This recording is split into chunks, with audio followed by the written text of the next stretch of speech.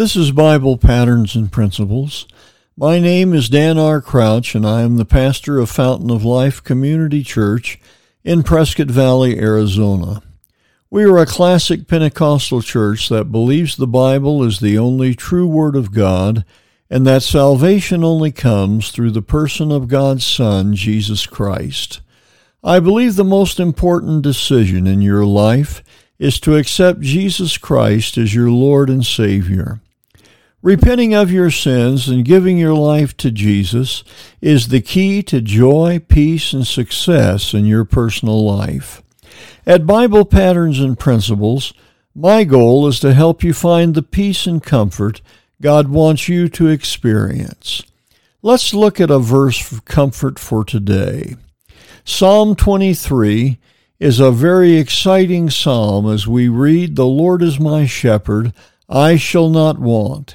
He maketh me to lie down in green pastures. He leadeth me beside the still waters. He restoreth my soul. He leadeth me in the paths of righteousness for his name's sake. Yea, though I walk through the valley of the shadow of death, I will fear no evil. For thou art with me, thy rod and thy staff, they comfort me. Thou preparest a table before me in the presence of mine enemies. Thou anointest my head with oil, my cup runneth over. Surely goodness and mercy shall follow me all the days of my life, and I will dwell in the house of the Lord forever." With all the fear and turmoil in our nation, I think we need to hear a few words of comfort today.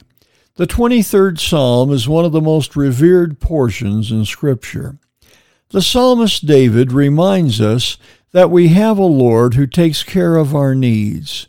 David declares that he is our shepherd and that we shall not want.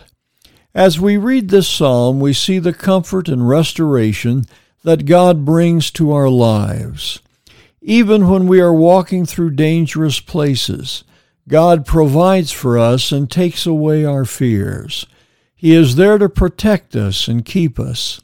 Do not let the concerns of our world rob you of your joy during this Christmas season. God, as David declares, will be with us. We have the promise, "Surely goodness and mercy shall follow us if we lean on our Lord." I love the last words of this psalm.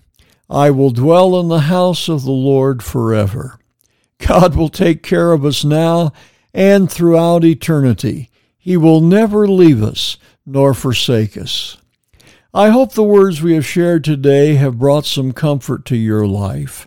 Jesus wants to minister to you if only you will let him. If you have not already done so, invite Jesus Christ to be your Lord and your Savior. All you have to do is invite him to forgive your sins and come into your heart. If you ask, I am sure he will honor your prayer. This has been Bible Patterns and Principles. My name is Dan R. Crouch, sharing another Bible truth to strengthen your daily Christian life.